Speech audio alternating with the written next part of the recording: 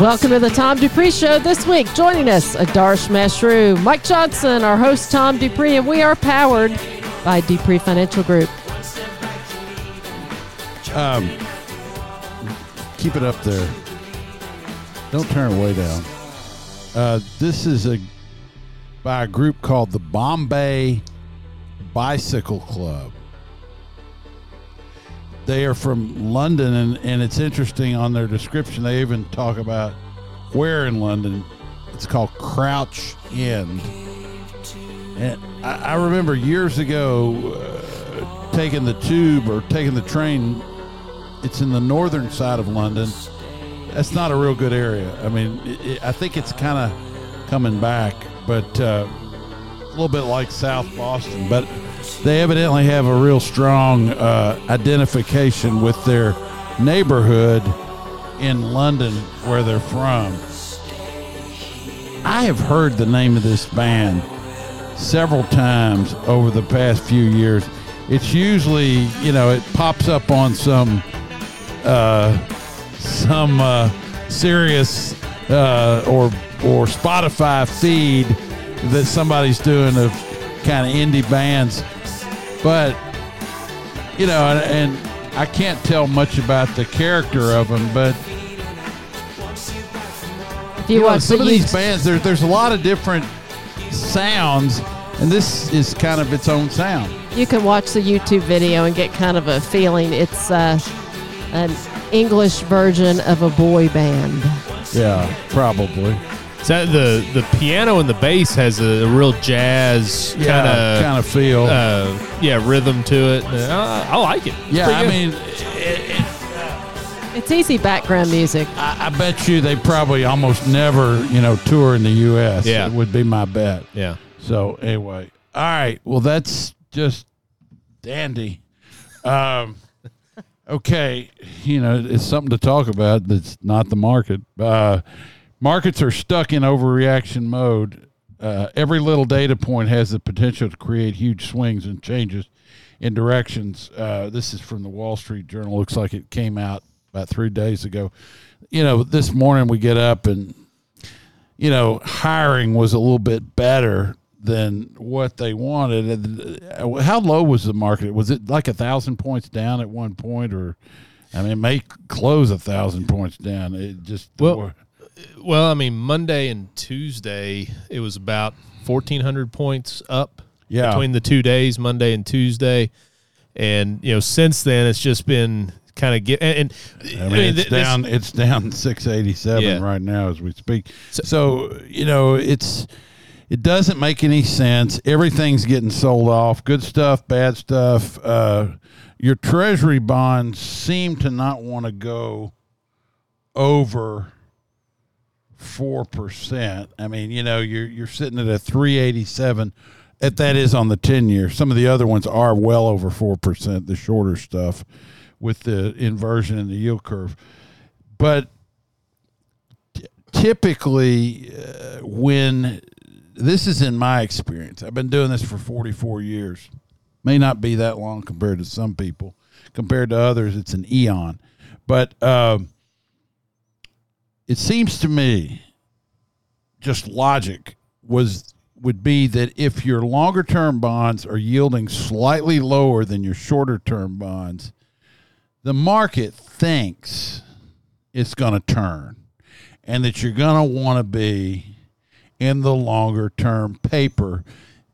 So what's the bond market telling you?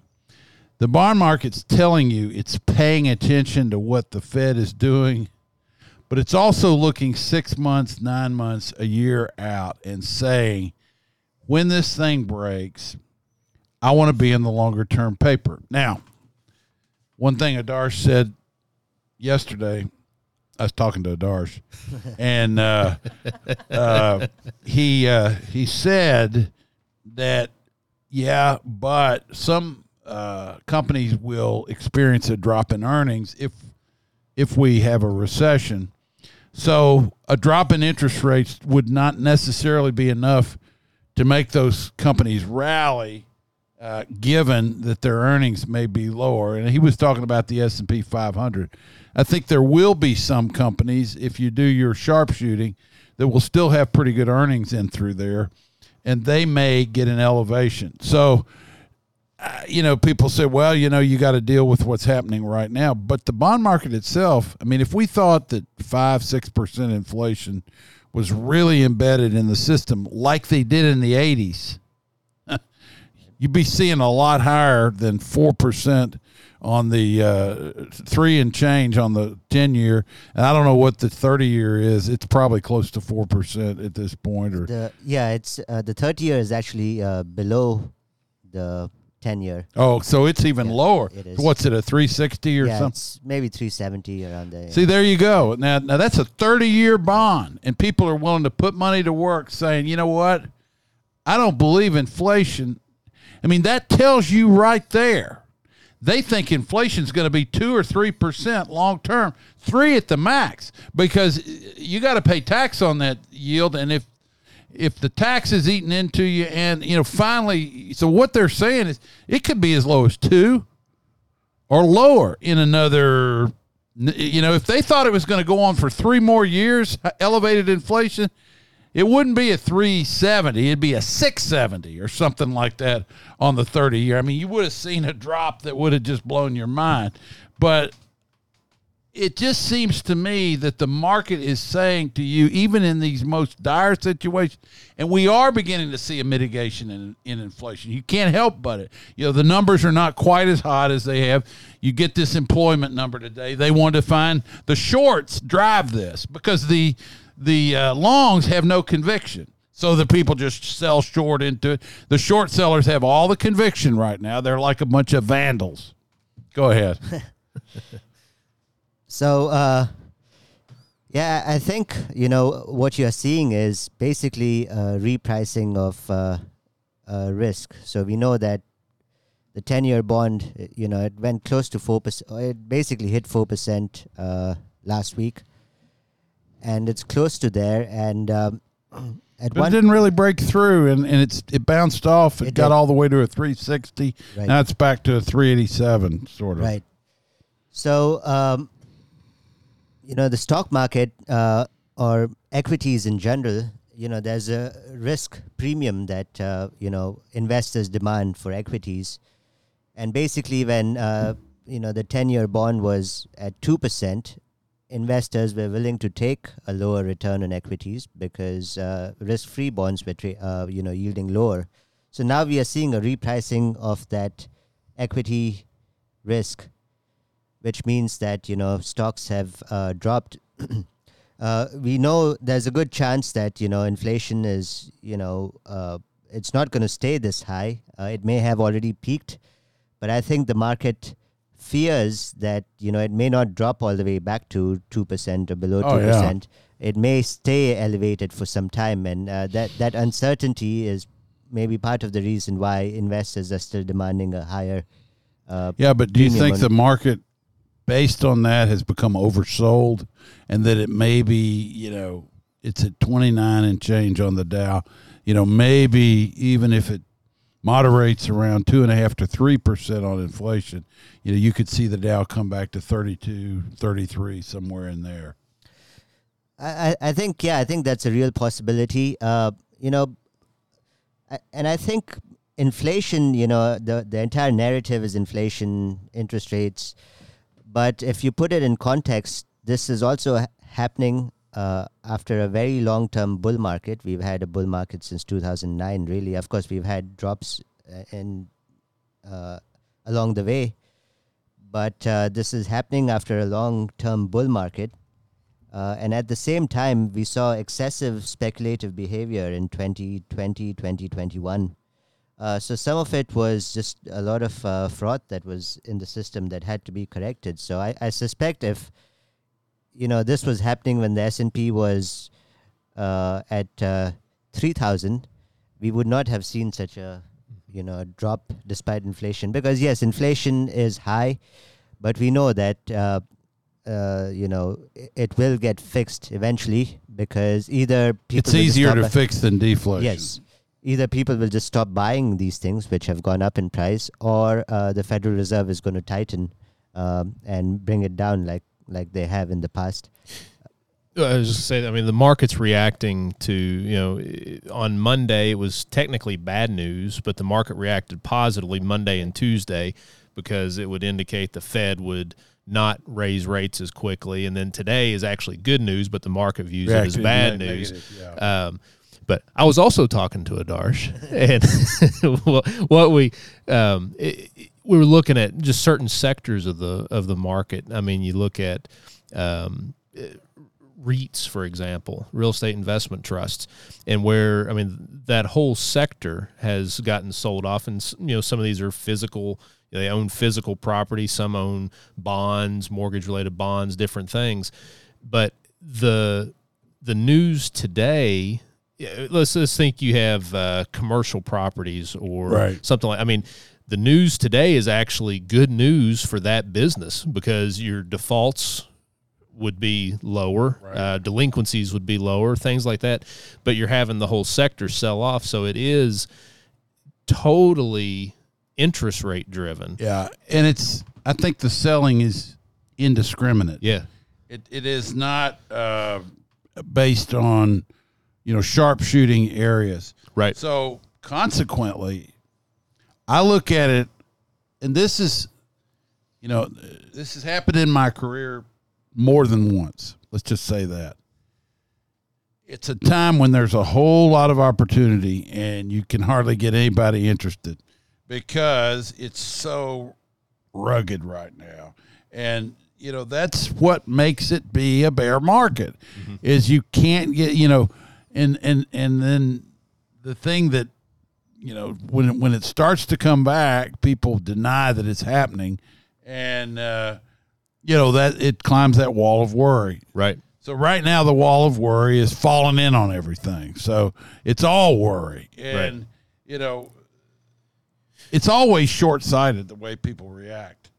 Well, and the day-to-day volatility, it's easy for that to let somebody, it causes you to lose sight. Let's look at this week. That's a week is a short period. It's a very short period. But you think of where we were Monday. You had the big rally Monday and Tuesday, and it's been selling off since. We'll see where it closes today, but there's a good chance we'll actually close slightly up for the week. From where we started on Monday, even though you're having all this volatility.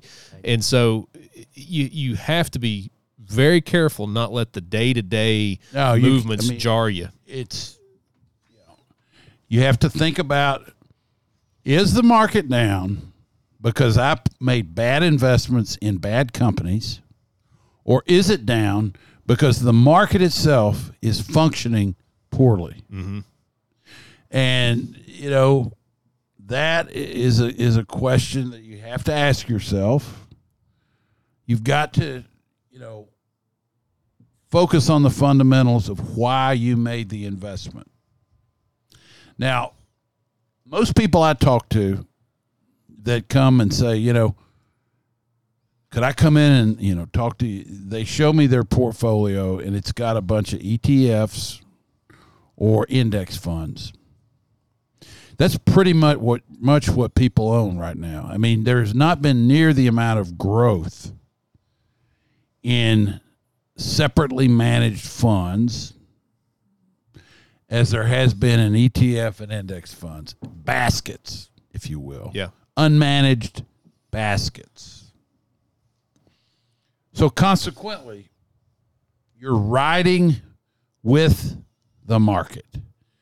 If you ride with the market, you ride up and you ride down, and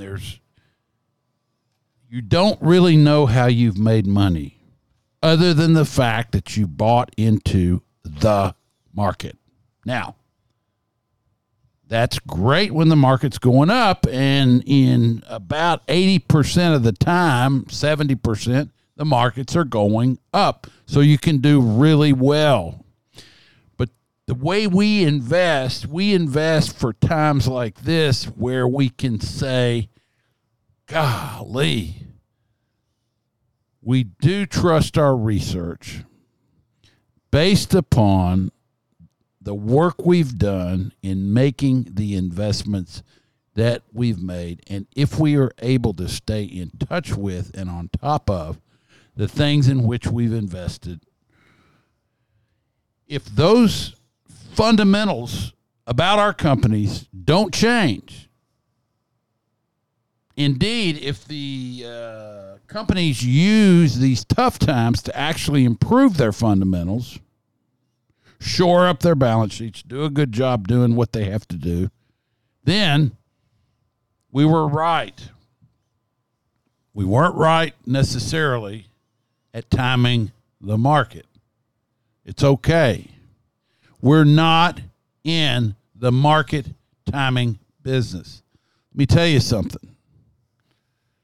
There are not very many people super good at timing markets. There's at best a handful. And the rest of the people usually miss it on the upside or the downside by a small amount or a large amount. Mm-hmm. Or a small time frame, but a large dollar amount. And so the thing of it is, in a bear market, what happened on Monday and Tuesday was a bear trap. It's obvious that the sellers were going to sell into it.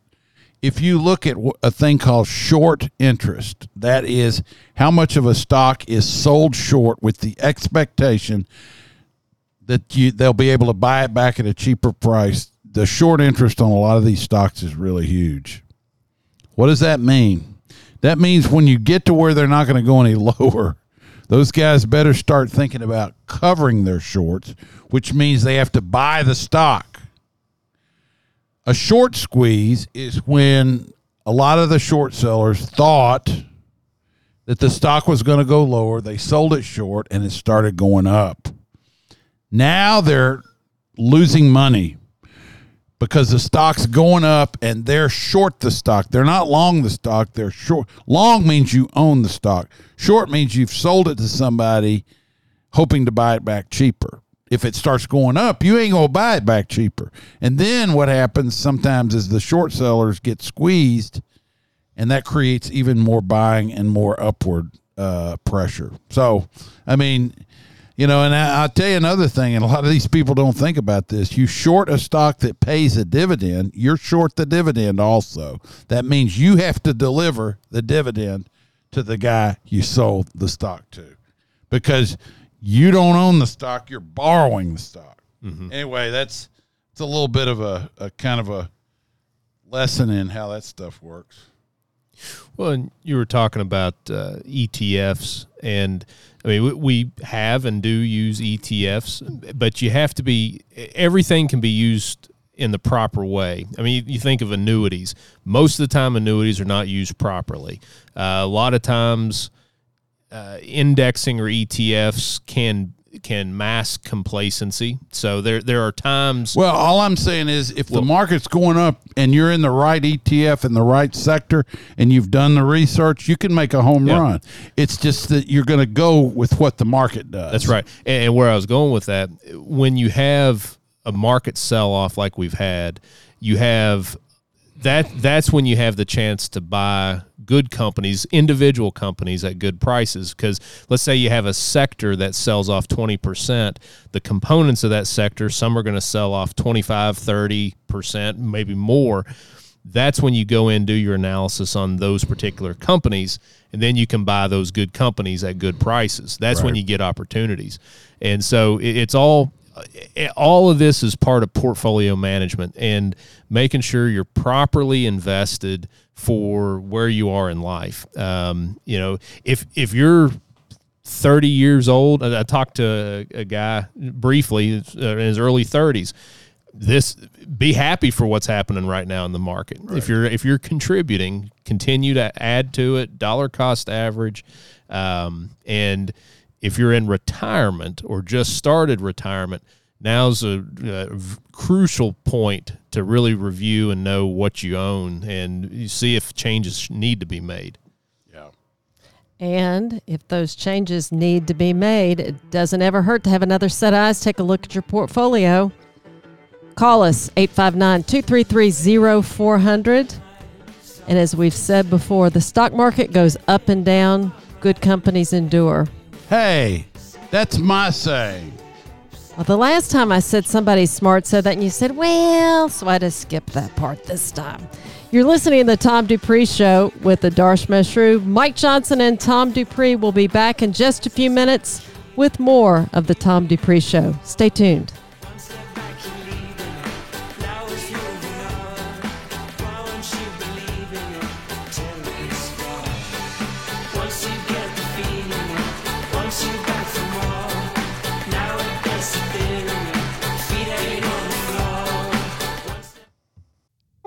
I'm Tom Dupree. I've been in the investment business for nearly 45 years. I started off as a municipal bond salesman. Over time, I used my knowledge of local and state finance to study corporate finance and revenue streams. When I decided to focus on purely retirement investing nearly 20 years ago, I became convinced that the most important feature of retirement investments should be cash flow with growth secondary. Retirees need monthly income. We invest in things that produce recurring revenue because you have recurring expenses. Call us today at 859-233-0400 to make a no-obligation appointment. We will review your retirement investment portfolio and make recommendations. Also, listen to the Tom Dupree Show on Saturday mornings from 7 to 10. That's Dupree Financial Group at 859-233-0400.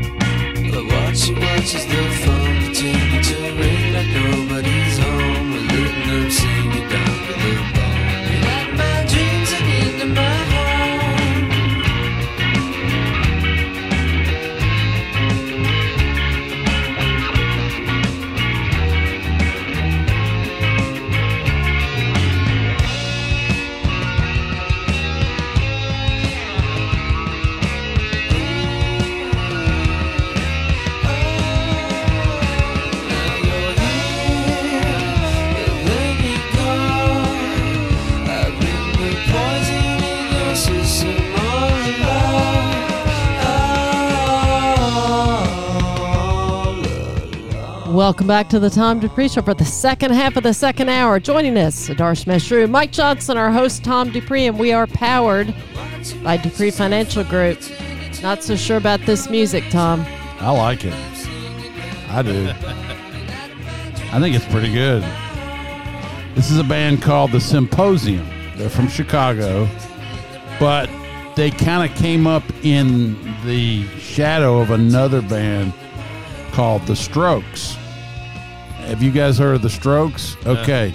So I was with some people this past weekend, and there were some younger kids in their 20s, and one of them was a girlfriend of a friend of my cousin, and said, "Who do you listen to these days?" And she said, "This band called the Strokes."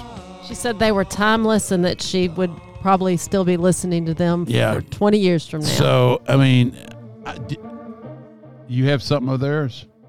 I mean, I'd like to play a little bit of their music because, you know, they sound a little like, I don't know, maybe the Black Keys or somebody. I mean, you know. Do you know what's funny about that song that we were just playing? When it switched, the way it switched, I thought it had gone to another song. No, that was the same song.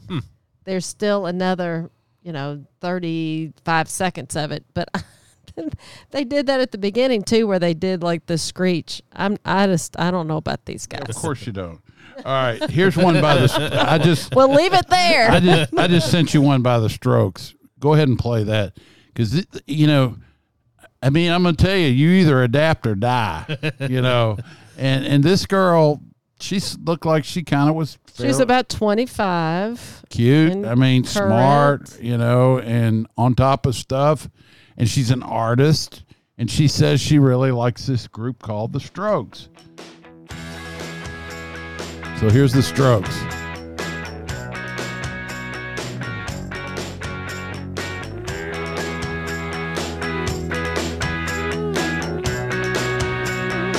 Some people think they're always right.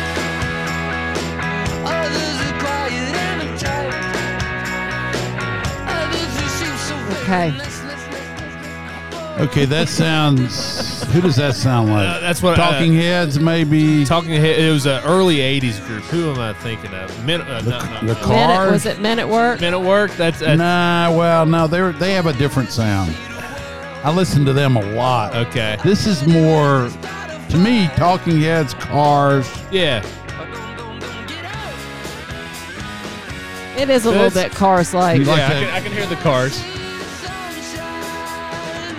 That just sounds like early British pop, kind of. Well, I say early, like early to me, or like early 80s. You know what? I think some of these kids, they might not have even listened to the Cars, and they're listening to this, and they're thinking they're listening to something new. Right. Well, anyway, I don't know. Do they have them in India?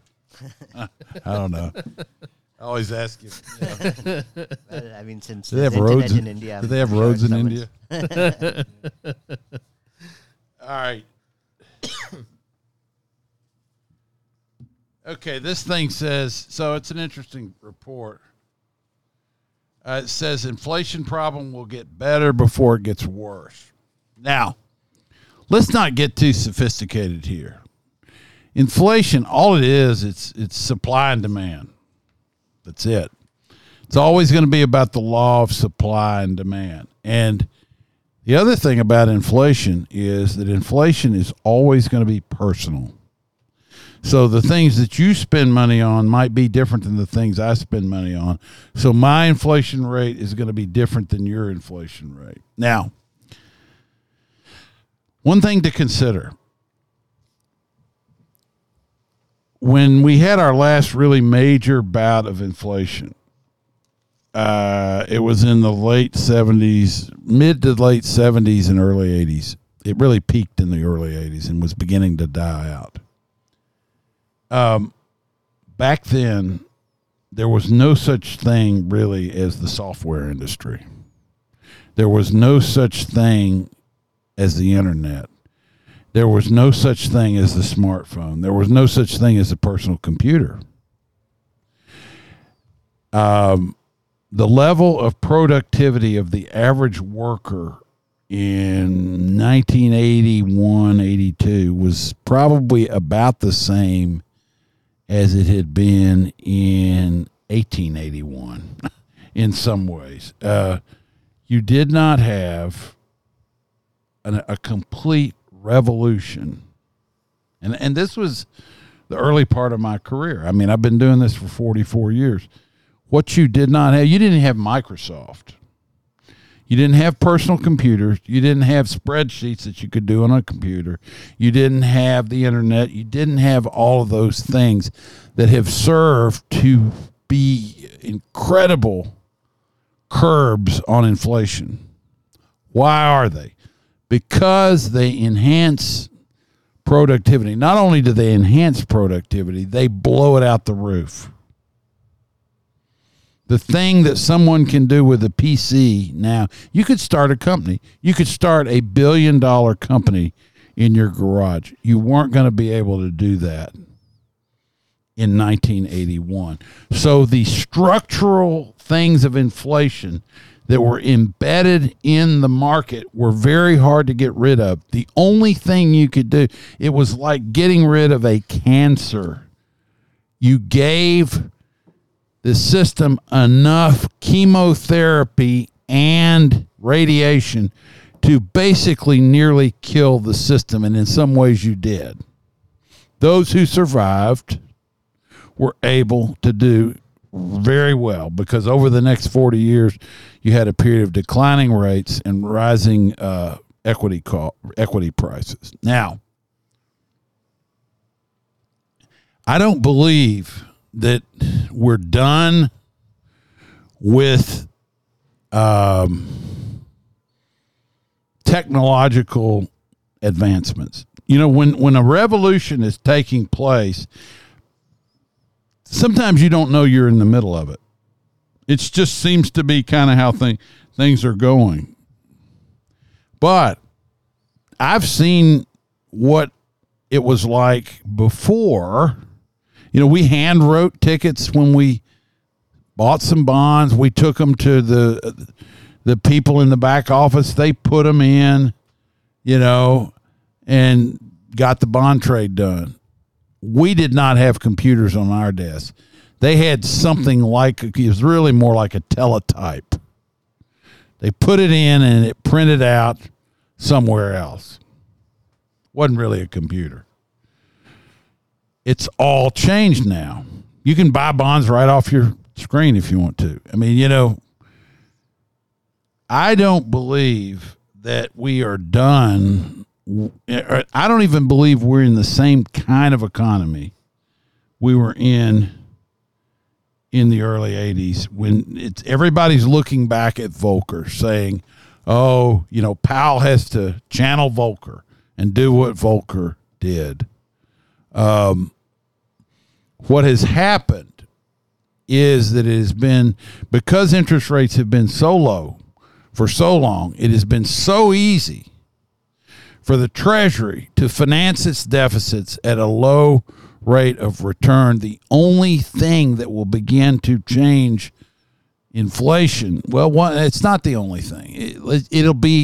It'll help, is if the Treasury begins to understand they're going to have to pay higher rates of interest and they can't borrow as much money. That'll be one part of it.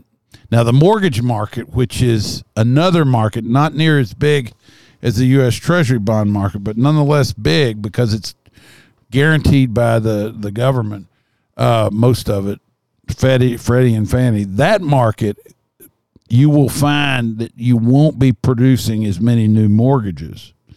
So you'll have a drying up in supply on the long end of the mortgage market because there's just not going to be that many new mortgage originations in here.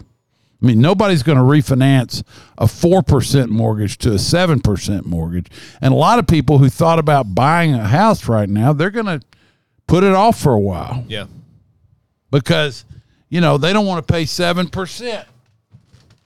And people that sat around and waited, they got it shoved up, you know what. And so it's just, think of it in terms, it doesn't have to get real complicated. It's really basically supply and demand. Right. So, yeah, as you said, it is supply and demand. And, you know, technological improvements are a constant now.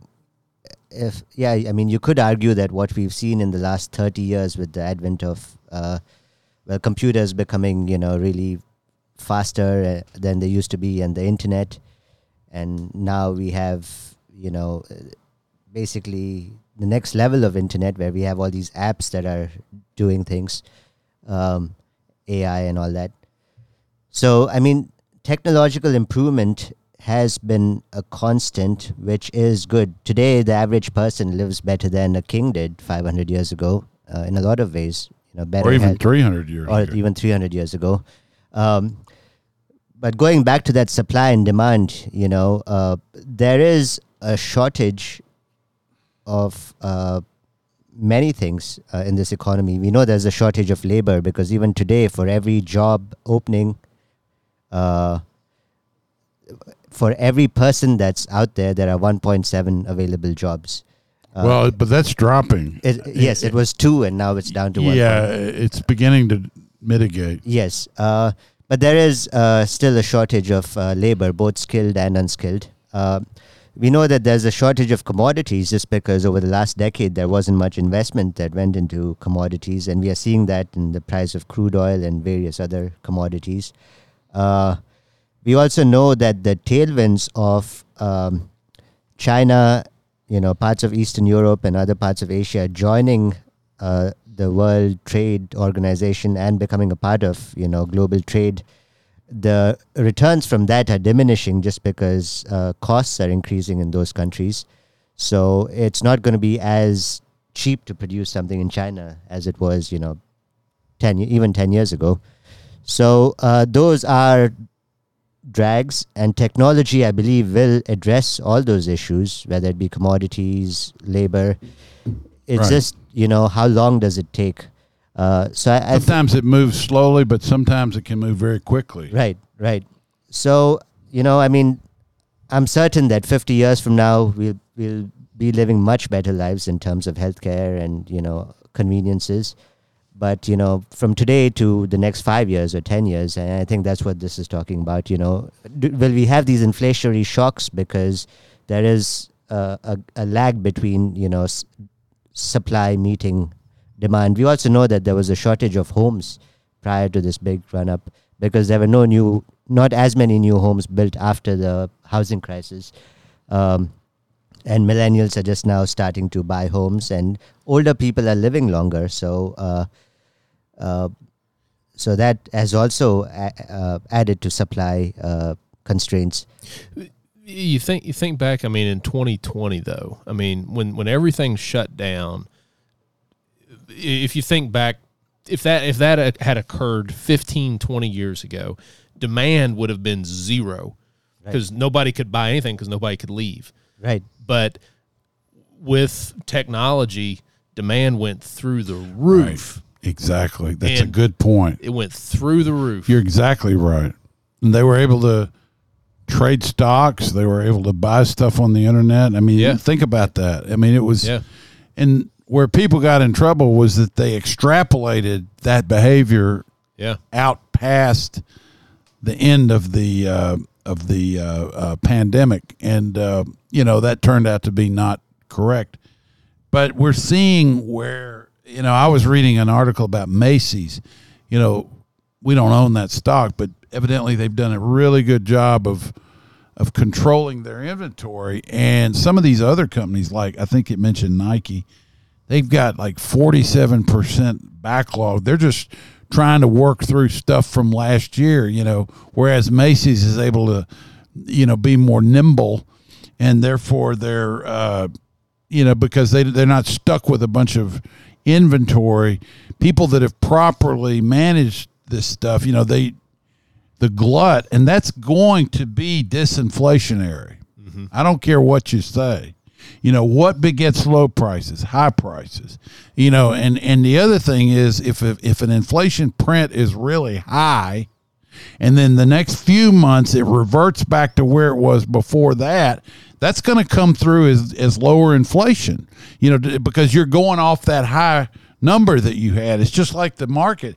If a stock hits 100 and you buy it there and it drops to 70, you're down 30%, even though the stock might have started the year at 30. Yeah. Right. The stock may be up 110% for the year. You're down 30. Yeah. It's going to be that way with inflation. What people are forgetting is that they're going to go off the last print, and you're going to be, as you begin to come down, you'll show a lower tick on that. Right. And then in other cause of inflation, which may continue, is basically, fiscal policy. So the belief was that, back during the financial crisis, that the Fed is lowering interest rates, they're putting all this money in the banking system, and inflation's going to get out of control. That did not happen.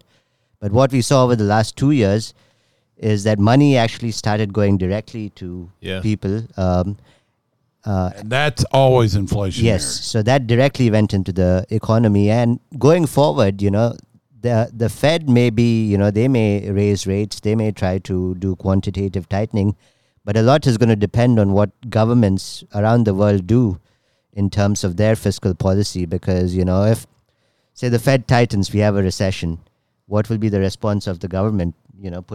Send out more money. In Europe, you're already seeing that the response to high inflation, high energy costs, has been governments sending people money. Absolutely. To help them bear that. So on one side, you have the central banks tightening, but on the other side, you could have governments, spending more money just to keep people happy.